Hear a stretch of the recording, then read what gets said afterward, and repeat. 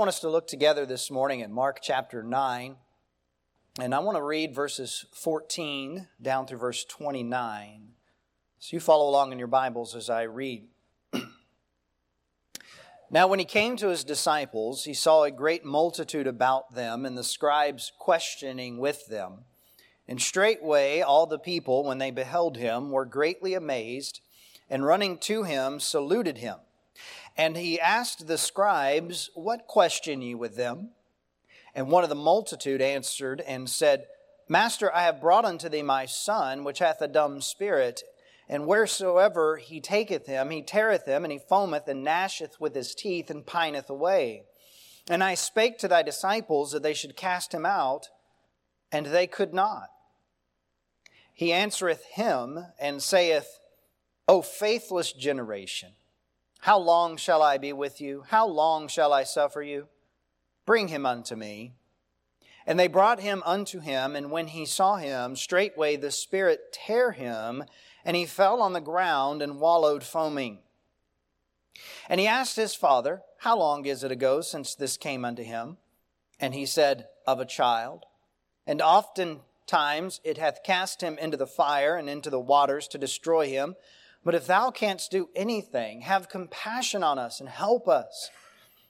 Jesus said unto him, If thou canst believe, all things are possible to him that believeth. And straightway the father of the child cried out and said with tears, Lord, I believe, help thou mine unbelief. When Jesus saw that the people came running together, he rebuked the foul spirit, saying unto him, Thou dumb and deaf spirit, I charge thee, come out of him and enter no more into him. And the spirit cried and rent him sore and came out of him, and he was as one dead, insomuch that many said, He is dead. But Jesus took him by the hand and lifted him up, and he arose. And when he was come into the house, his disciples asked him privately, Why could not we cast him out? And he said unto them, This kind can come forth by nothing, but by prayer and fasting. I'd like to preach to you today about a father's faith. Heavenly Father, we look to you today to be for us what we need, to be a teacher, to be an instructor, so that we might truly understand what you have given us in your word today, and that it might help us to have greater faith in you, and that then through our lives you would get greater honor. And we thank you for giving your Son Jesus to heal all of our ailments and to cure and to fix all of our problems. May we learn to just trust and to give you the praise that you deserve when you work in our lives. And we pray these things in Jesus' name. Amen.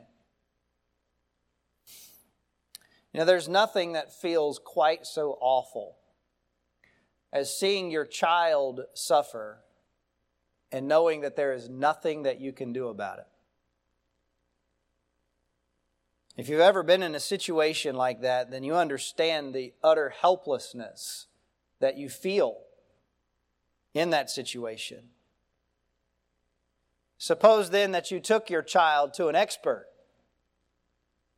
who was supposed to be a specialist in fixing your child's problem. But then the expert was unable to solve the issue. Your disappointment would be doubled, and you'd be on the verge of despair. If you've ever been in a situation like that, or if you can even imagine a situation like that, then you can begin to understand what the father that we see in Mark chapter 9 must have been feeling the day that he came to Jesus. His son was possessed by a devil, and there was nothing this father could do for him. So he brought his son to Jesus' disciples, whom he had heard had great success in dealing with such cases and bringing a cure and casting out devils. But his disciples could do nothing for him. And he was on the verge of despair when Jesus arrived. But when he asked Jesus to heal his son, Jesus responded by saying, "If thou canst believe, all things are possible to him that believeth." That was not the answer the man was looking for. And you can hear the emotion in his voice as the Bible says, with tears he cried out and he said to the Lord Jesus Christ, "Lord, I believe, help thou mine unbelief." And what I love about this story is that Jesus did help his unbelief that day. He healed that man's son. And that man's faith grew that day because he learned that faith is not just believing that God can do whatever you need, but it's believing that God is the only one who can do whatever you need. And believing that He will meet your needs when you have faith in Him. Let's notice some details from this story this morning. Number one, note with me the disturbance that we see at the very beginning. Now, earlier in Mark chapter 9, we have the record of the transfiguration of Christ. This is when Jesus went up on top of a mountain with Peter, James, and John. And the Bible tells us that He was transfigured. He was changed before their very eyes. His clothes changed to bright white. His very countenance began to shine. And there appeared to him Moses and Elijah talking to him. And as they were standing there, Peter and James and John were in awe, of course, of what they saw. And of course, good old Peter, he was the one who had something to say. And he spoke up and he said, "Lord, let's make 3 tabernacles. Let's make 3 tents. And let's just stay here a while. We'll make one for you, one for Moses and Elijah, and we'll just have a holy camp out here." And that's when the cloud overshadowed them and a voice came out of the cloud that said, "This is my beloved Son, hear ye Him." And when that experience was over, Jesus told His disciples not to tell anybody what they had seen for the time being. And they come down off of that mountain and they walk into this scene that we've just read about. Jesus comes down, and in verse number 14, it says He came to His disciples. That would have been the other 9 that had been left behind. And there was this big crowd around them, and there was this commotion, there was a discussion, and it was obvious that there was some kind of a disturbance going on here as the scribes were questioning the disciples about something. Again, this was the 9 that were left behind. But they were being interrogated by the scribes. What were they being asked about? Well, we're given hints, but we're not given anything specific. From the story, we know that they had, previous to this, been unable to heal this man's son. And so it could have been that the scribes were questioning them about, why could you not do this? Why were you not able to do this when you're supposed to be the follower of this great leader, Jesus? And so on and so forth. We do know that the scribes frequently were trying to discredit Jesus and His ministry. And so it's reasonable that we conclude that this was not a friendly conversation, that it was probably very contentious when Jesus showed up.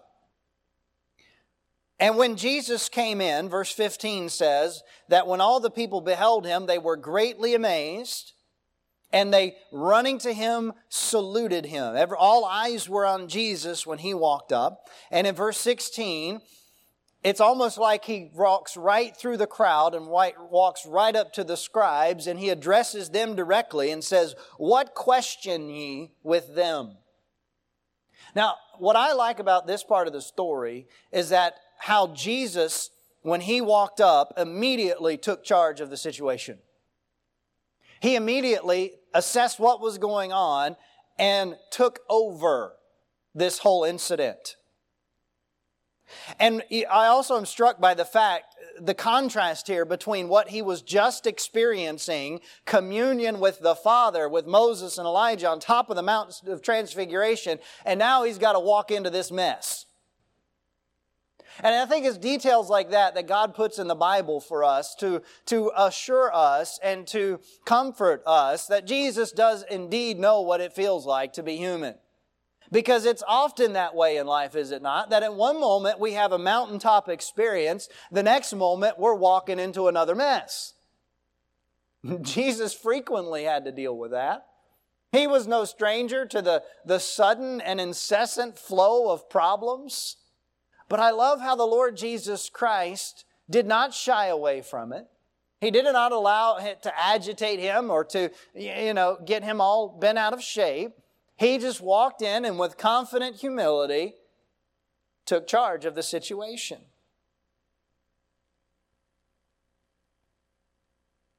And because Jesus took charge of the situation, it took a whole different direction. It went from one of being a contentious squabble to being a display of God's amazing power. And we'll see as the story goes on how this plays out. But let's just hang a thought right here as we start this story. That you're always better off letting Jesus take charge. Always. I know we're often tempted to think, well, I can fix this one, I got this one, and save the really big stuff for God, But the truth of the matter is, every problem we have, we are better off letting Jesus take charge of it. We see the disturbance.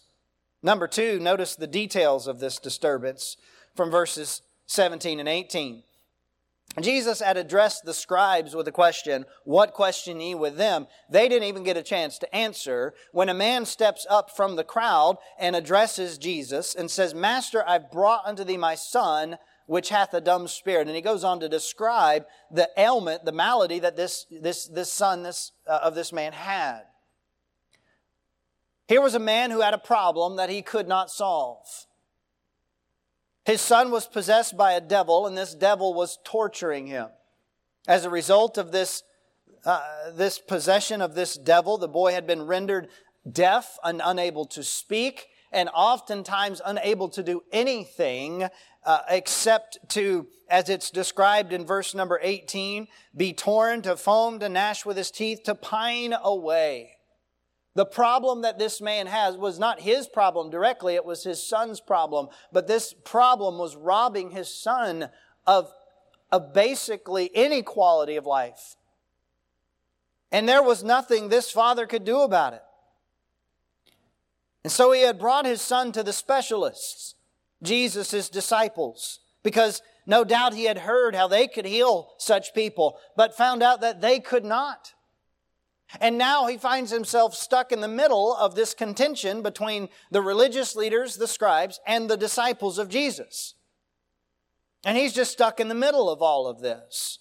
Can you imagine what it must have been like for this father? What must he have been feeling at this point? So helpless, so utterly hopeless, so almost to the point of complete despair. To put it simply, he must have been very disappointed. And I think about this man's problem. Unless you are a very selfish person, your suffering really does not affect you as much as the suffering of somebody you love. Especially if there's nothing you can do for that person. Most of us, we can deal with things and it's frustrating and it's hard for us. But we kind of feel okay dealing with it. But if it's somebody we love, like a spouse or a child or other relative or a very close friend, and we're having to watch them suffer, knowing there's nothing in our power to be able to alleviate that suffering, it's just worse by magnitudes. And that's what this man was dealing with. And he's seeking a solution to the problem and finding none. Proverbs 13:12 says, "Hope deferred maketh the heart sick." This man's hope was deferred. He had hoped his son would be healed, but he hadn't been healed yet. He was facing the disappointment that comes when you are not wanting something selfishly for you, but wanting something good for someone else and not getting it.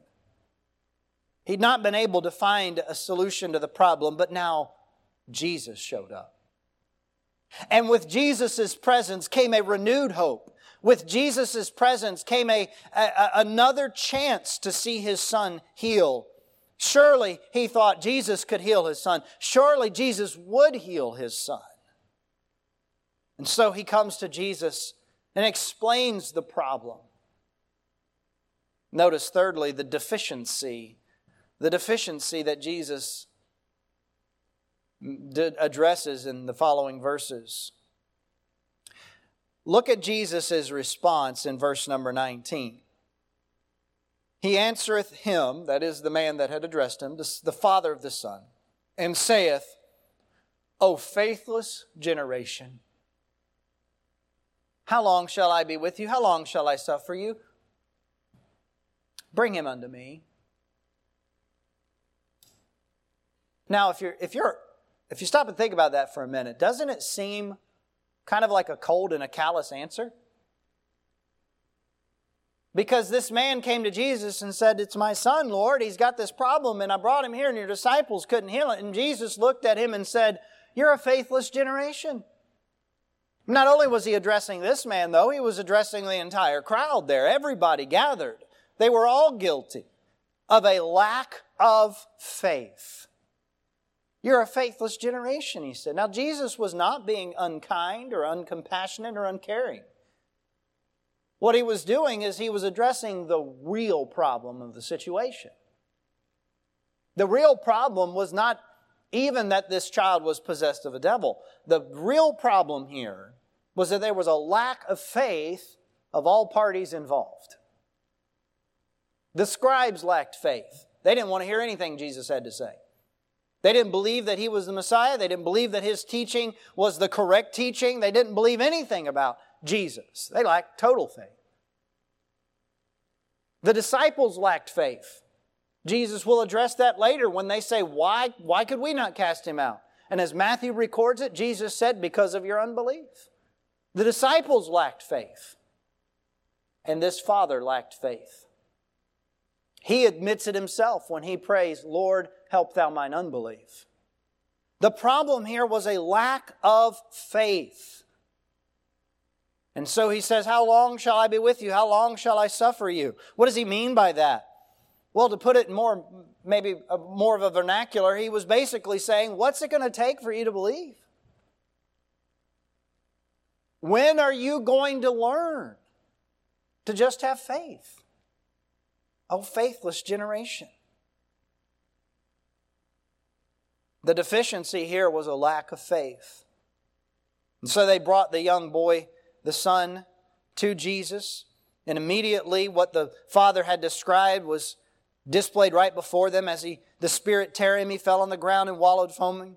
And Jesus asked one question, how long ago since this came unto him? And he said, of a child. Now, Jesus didn't ask that question for his own sake. He asked it for our sake, because Jesus knows all. But what he was doing here was establishing the magnitude of the problem. That this problem did not just happen yesterday. That this has been going on for a long time. Exactly how long, we don't know. But long enough. That every other possible avenue of healing, every other possible solution had been exhausted. That's what Jesus is establishing here, that this is a problem that was beyond everyone's ability except God's.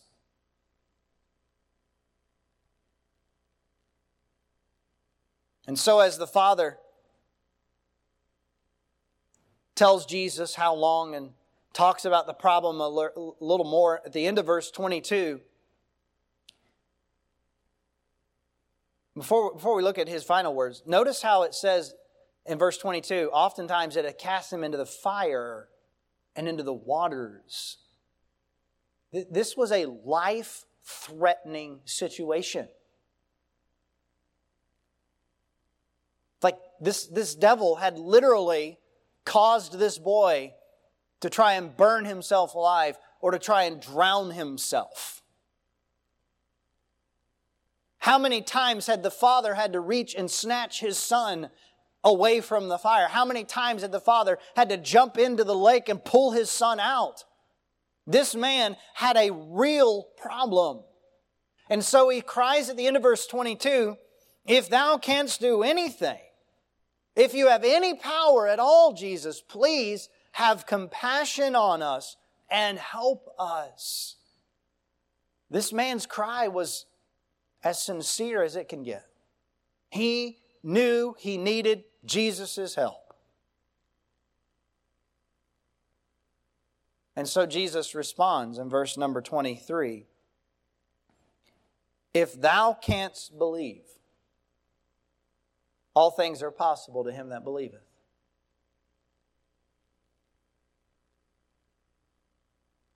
I'll be honest, that's a hard response for me to read. Because that sounds a lot like Jesus is putting the burden back on this father. And saying, if you can believe, then it's possible. Had this father not done enough yet? Had he not sought enough solutions? Had he not tried hard enough? And now for Jesus to say, in essence, it's not up to me, it's up to you. If thou canst believe, if you can have faith, then yes, your son will be healed. Let's talk for a moment about what faith really is. Because there's a lot of misconception today about what faith really is. The Bible definition of faith is found in Hebrews 11 and verse number 6. That verse says that without faith it is impossible to please Him, for he that cometh to God must believe that He is, and that He is a rewarder of them that diligently seek Him. Biblical faith in God is simply belief that God is who He says He is, and that God will do what He says He will do. That's biblical faith. See, a lot of people today teach faith in faith. You know, if you just have enough faith, well, then all your problems will be solved, and you'll have all the money that you need, and you'll never have any health problems again, and everything will be perfect in life if you just have faith, because that's what faith will do for you. And there's a lot of teaching and preaching about what faith will do with you, and the problem is, that's faith in faith. It's not about what faith can do for us, it's about what God can do for us. Faith in God. As we apply that faith to specific problems, it translates to this: that God can and God will meet our needs. God can meet our needs because He is who He says He is. He is the omnipotent, omniscient, omnipresent, Creator God of the universe. There is nothing that is too hard for Him. Therefore, He can meet our needs. He will meet our needs because He has promised that He would. He said He would, therefore we must believe that He will. So faith is believing God is who He says He is and will do what He says He will do. As we apply it to a specific problem, it means that He can solve the problem and He will solve the problem. I think oftentimes our struggle, for those of us who know Christ as our Savior and we've been saved for some time, we've learned a lot about God, we've seen God do a lot of things. Our struggle many times is not with the can. Can God do it? We know in our minds and we believe in our hearts, yes, God can. We know He can. He can part the Red Sea, or He can walk on the water. He can do whatever. Our struggle oftentimes is with the second part of that equation, the will. We know God can, but we doubt if He will.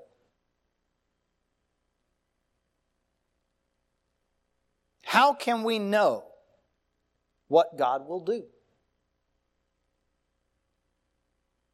Honestly, consider that question for a moment.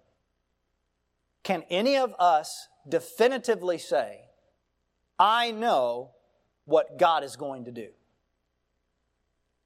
Unless He has revealed it to us directly in His Word, we can't say that about specific instances of life. I can't say, I know God will do this in this specific situation, unless somehow God has put it to us in writing in His Word. And so there becomes a struggle with us with our faith, because we mistakenly narrow faith down to God doing what we want. And when we do that, we are in essence turning God into the genie from Aladdin's magic lamp. You know that story, don't you? Aladdin's lamp, you rub the lamp, the genie pops out and gives you 3 wishes. But you can't wish for more wishes. That's against the rule, right? But you get your 3 wishes. And so you can pick whatever you want and wish for that thing, and the genie will grant you your wish. And it is a very misguided faith that reduces God to that kind of a concept. That faith is believing that God will do what I want. That's not biblical faith. But when we have that kind of a mindset, here's what happens. God does not always do what we want. If you haven't figured that out, and I say this in all kindness, just understand right now, God does not always do what we want. And for that, we ought to be grateful. Because there are times where we want things that are not best. And we'll talk about that more in just a few minutes. But when our faith is the kind of faith that God is going to give me what I wish for, and then God doesn't give me what I wish for, what happens to our faith? It's shattered. Well, what is it then? Well, I thought God would give me what I wanted. God didn't give me what I want. Did God break His word? Is God not who He says He is? Will He not do what He says He will do? But the problem is not on God's end. The problem was on my end. I had a misunderstanding of what faith really was. If our faith amounted to believing that God would do just whatever we wanted, whatever we thought was best, then I say it is good that we lose such faith. Because it's not biblical faith. That kind of faith limits us to getting less than the best because we do not always know what is best. And I will tell you, there are things that God does that I would say emphatically, that was bad. Only to later find out, oh wow, God had a much bigger plan than I could have ever even imagined. And somehow He turned that thing around for a greater good than I could have ever even imagined. But when we limit ourselves to just what we think is best, we limit ourselves to getting second best. Because our best is never as good as God's best. It's never as good as God's best. What this man wanted was an instant cure. Jesus was going to give him the cure, but it wasn't going to be instant. He was going to take him through a process, and the end result of that is that not only would the man's son be healed, the man's faith would grow exponentially. Don't settle for second best. Have faith in God, not in your ability to wish for something good. Biblical faith is believing that God will do what He knows is best. And so we note number 4, the father's despair. I put myself in this man's shoes, and I'm right there with him. He cries out to Jesus with tears in his eyes and says, Lord, I believe. Help thou mine unbelief. Have you ever been there before? You ever been in that kind of a situation? You are so torn. You have faith as best as you know how, but yet you're still plagued with doubts, and you're in that very difficult and confusing position. Jesus had basically told the father that it was up to him whether his son would be healed. This man had been dealing with the problem for years. He'd done everything that he knew to do. He'd come to the disciples because he knew the problem was beyond him. But now he was being told it all hinged on him. That was a huge burden to bear. And his words they seem contradictory, but they describe how we feel all the time. Lord, I believe, but help thou mine unbelief. What did he mean by that? I think he meant that he believed that Jesus could, but he needed Jesus' help to know that he would. Now note the irony of the prayer here. He is asking in faith, requesting assistance for a lack of faith. He's asking in faith, requesting assistance for a lack of faith. Sometimes we're at that point where it's just like, this doesn't really make sense, but Lord, I believe that you'll help me in my unbelief. And notice how God honored that prayer in this story. This man's faith was strengthened. In Matthew's account of this, Jesus later uses that example of the mustard seed in explaining the situation to His disciples. If you have faith as a grain of mustard seed. Mustard seed is very small, but when you plant it, it grows into a big shrub. And what this man is doing is he's coming to God with his little mustard seed of faith. It's not much, but I've got a little mustard seed. Lord, I believe. Help thou mine unbelief. Take the mustard seed, Lord, and grow it into a giant shrub. And let me say that this is the prayer to pray when you are plagued with doubts. There are going to be times where there are more questions than answers. There are going to be times where nothing seems to make sense, where everything appears to be upside down. And there are going to be times where you are just racked with doubts. During those times, latch on to what you do know. It's kind of like a life jacket. If you go boating or rafting or something like that, oftentimes you're required to wear a life jacket. I know how to swim rather well. I'm not an expert by any stretch, but in a life-threatening situation, I can stay afloat and at least move a little bit through the water, hopefully get to safety. But if I'm going to be going out on a boat in deep water away from shore, I'm going to wear the life jacket. And if something terrible happens and I get thrown into the water, there's going to be a lot of me that's underwater. Okay, that's not a fat joke, it's just the fact. Okay. It's going to be a lot of me underwater, but with that life jacket on, it's going to keep my head above water so that I can breathe and so that I can stay afloat until rescue comes. All right, this is a life jacket kind of prayer. I don't know a lot. I'm in the middle of a whole lot of doubts and I'm on the verge of drowning, but there are some things I do know and I'm going to hang on to those. And they'll keep me afloat until the Lord lifts me up out of this situation. Latch on to the things that you do know. Sometimes it's good just to quote Scripture to yourself. Sometimes you need to do it repeatedly. You need to go back to the Bible and you need to say, but we know that all things work together for good to them that love God, to them that are the called according to the purpose. And then when the other half of your brain says, what does that even mean? You just say it again. It means we know that all things work together for good to them that love God and who are called according to His purpose. And when the other half of your brain wants to argue, you just keep quoting the verse. Sometimes you go to Job and you say to yourself, when he hath tried me, I shall come forth as gold. He knoweth the way that I take. And when he hath tried me, I shall come forth as gold. Well, it doesn't feel like it right now because you're in the middle of the fire. But that's okay because this is what God says. It's what I know. Sometimes it's Job 13:15. Though he slay me, yet will I trust him. That's hard to do when you're in the middle of the slaying.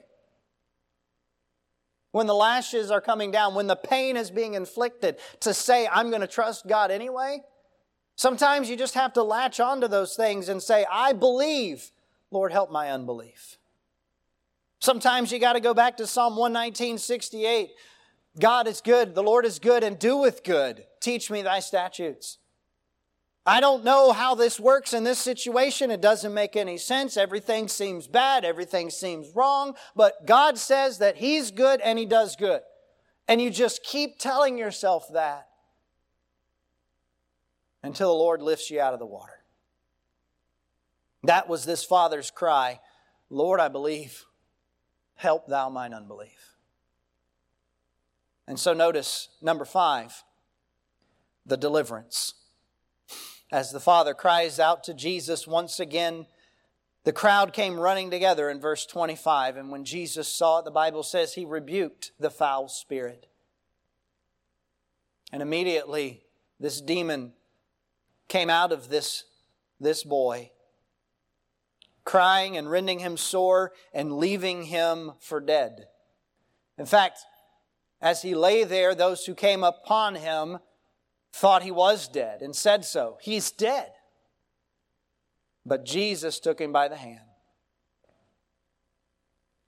See, Jesus wasn't done just casting the spirit out. He wasn't just going to leave him there to recover as best he could. No, Jesus took him by the hand and lifted him up.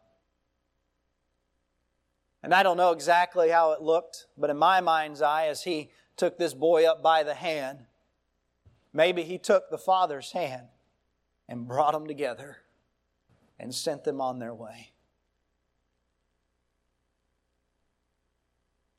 You know, in this story, sometimes we're the Father. We're watching someone suffer and there's nothing we can do, and we're doing everything in our power, but it's all failing, and we're just totally frustrated to the point of despair. Sometimes we're like the child in this story. The affliction is ours and it's totally out of our control. It's left us practically senseless. But it is the hand of Jesus that cures all ills. It's what raised this child up. It was the hand of Jesus that cured the leper.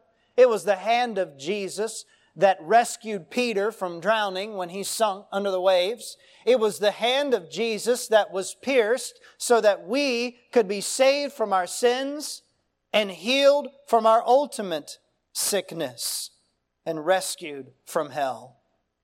By His stripes, we are healed. And Jesus brought deliverance that day, not just to the boy who was possessed of the devil, but to the father who was plagued by doubts. They were delivered. Trust yourself to Jesus' hands.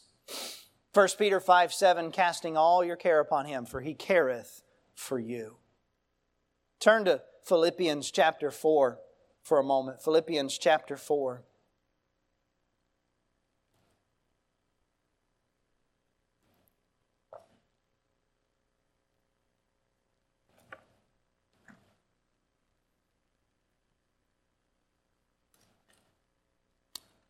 You will never be disappointed when you trust yourself to the hands of the Lord Jesus Christ.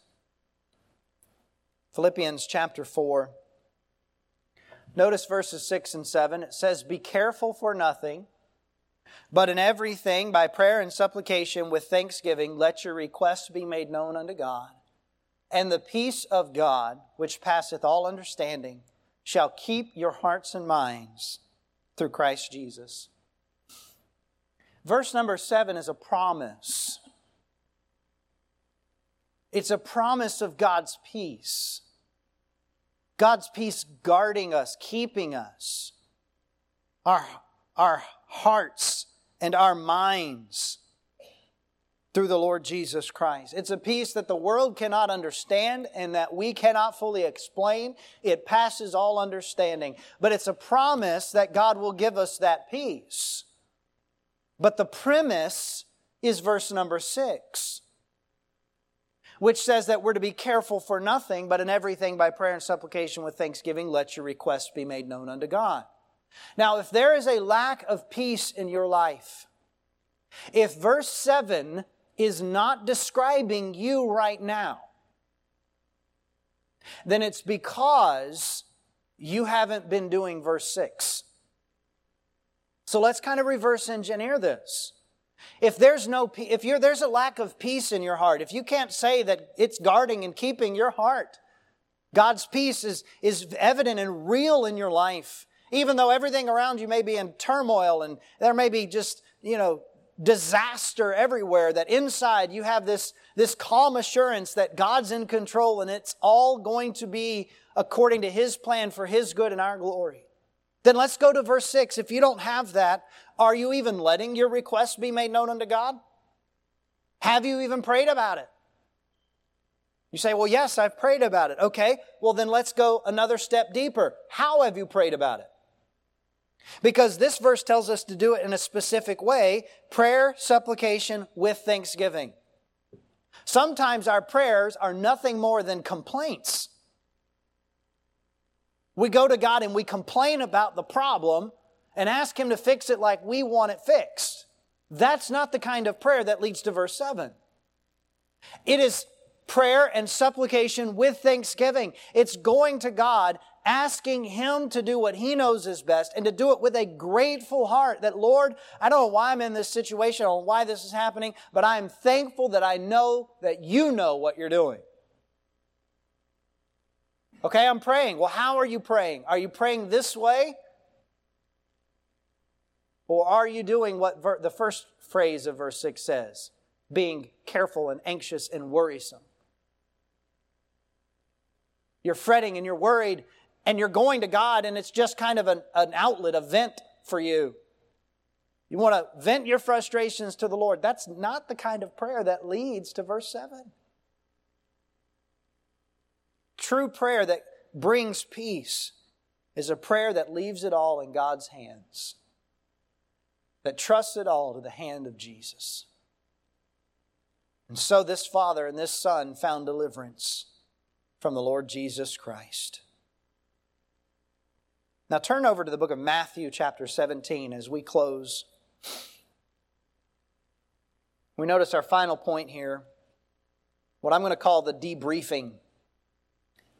The debriefing. As you're turning to Matthew 17, let me reread it from Mark's account, verses 28 and 29.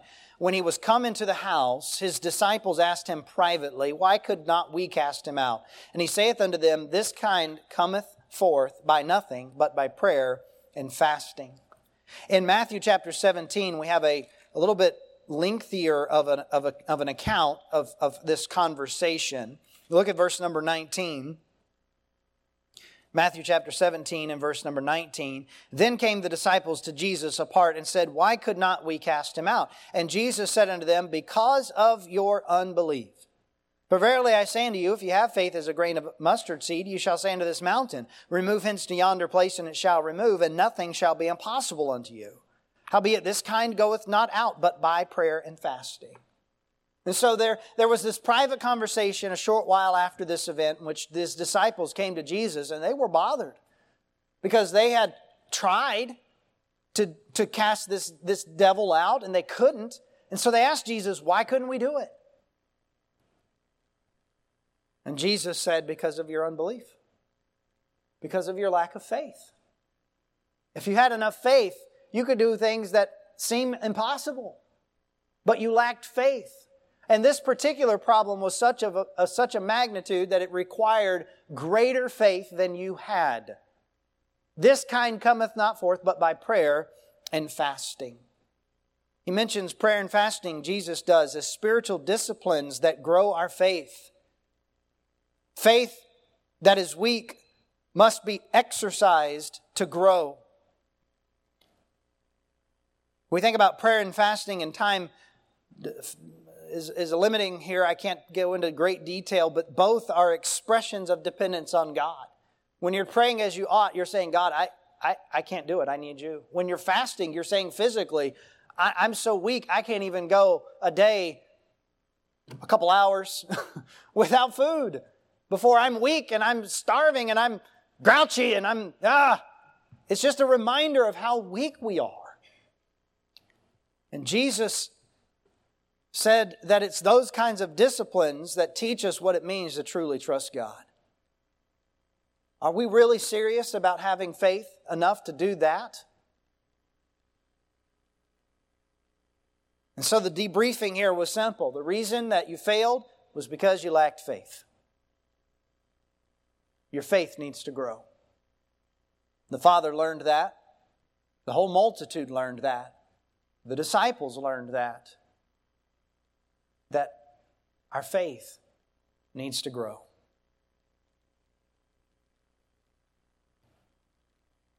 I want to conclude by asking and hopefully answering a question drawn from this story and some of the things that I've said previously. The question I want to answer is, how can we pray in faith if it's not possible for us to know what is truly best? Have you ever thought about that? I don't know exactly what the best outcome is in this situation, so how am I supposed to pray in faith for something specific? Have you ever wrestled with that? Well, let me give you some biblical truths that I think will help us as we are seeking to pray in faith and seeking to have greater faith in what God will do. Number one, how can we have greater faith? Given our limits of understanding and ability. Number one, be humble and submissive enough so that you don't mistakenly believe that what you think is best is actually best. Humility and submission. That's the first key. There are things that at times we will be so convinced this is the best thing. And even at those times, though, we have to be humble enough to say, nevertheless, not my will, but thine be done. Because God knows all. We only know some. James 4:3 says, ye ask amiss that you may consume it upon your lusts. Psalm 106 verse 15 says that of the Israelites, the Lord granted them their request, but sent leanness into their soul. Not everything we think is good and right is truly God's best. Number two, how can we grow our faith given our limitations? Number two, walk closely with God so that His desires become your desires. Psalm 37 and verse 4, delight thyself also in the Lord, and He shall give thee the desires of thine heart. We need to walk closely with God so that our desires come in line with His. And by the way, don't get that backwards. It's not about God wanting to do what you want. It's about you wanting to do what God wants.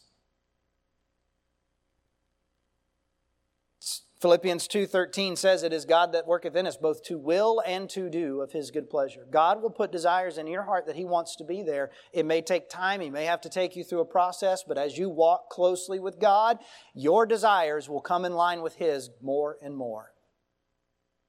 Number three, how does our faith grow given our limitations? Number three, trust God even when you're disappointed. When God seemingly says no, don't question God. Trust Him. You didn't get what you want. That's a frustration. That's a disappointment. Fair, valid, but don't doubt God. Trust Him. Lean not into thine own understanding, but in all thy ways acknowledge Him, and He shall direct thy paths. And then number four, how do we grow our faith given our limitations? When we are tempted to doubt, remind ourselves of what we know to be true. Lord, I believe, help thou mine unbelief. When you're tempted to doubt, remind yourself of what you know to be true. Don't focus on what you don't know. Focus on what you do. Focus on what God has said about who He is and about what He'll do. Remind yourself. For the rest of this father's life, he would always remember the day he prayed, Lord, I believe, help thou mine unbelief. And saw the Lord Jesus Christ answer that prayer by healing his son and doing for him what he could not do for himself and what no one else could do for him. He learned that day that Jesus could and Jesus would do what was best. And I'm not going to say this man never doubted again, but I am going to say that when he was tempted to doubt, he could always look back and see what Jesus did that day and be reminded of what true faith is. Don't doubt that whatever is happening in your life is God's best for you. If it wasn't, it wouldn't be happening to you. Don't despair when you don't understand. Let God's infinite wisdom be your support, and your lack of understanding being a reminder of what a blessing it is to have an almighty, all-knowing God to depend upon. Let God grow your faith. Heavenly Father, I thank You for giving us Your Son, who lived on this earth and demonstrated to us what a life of faith really looks like.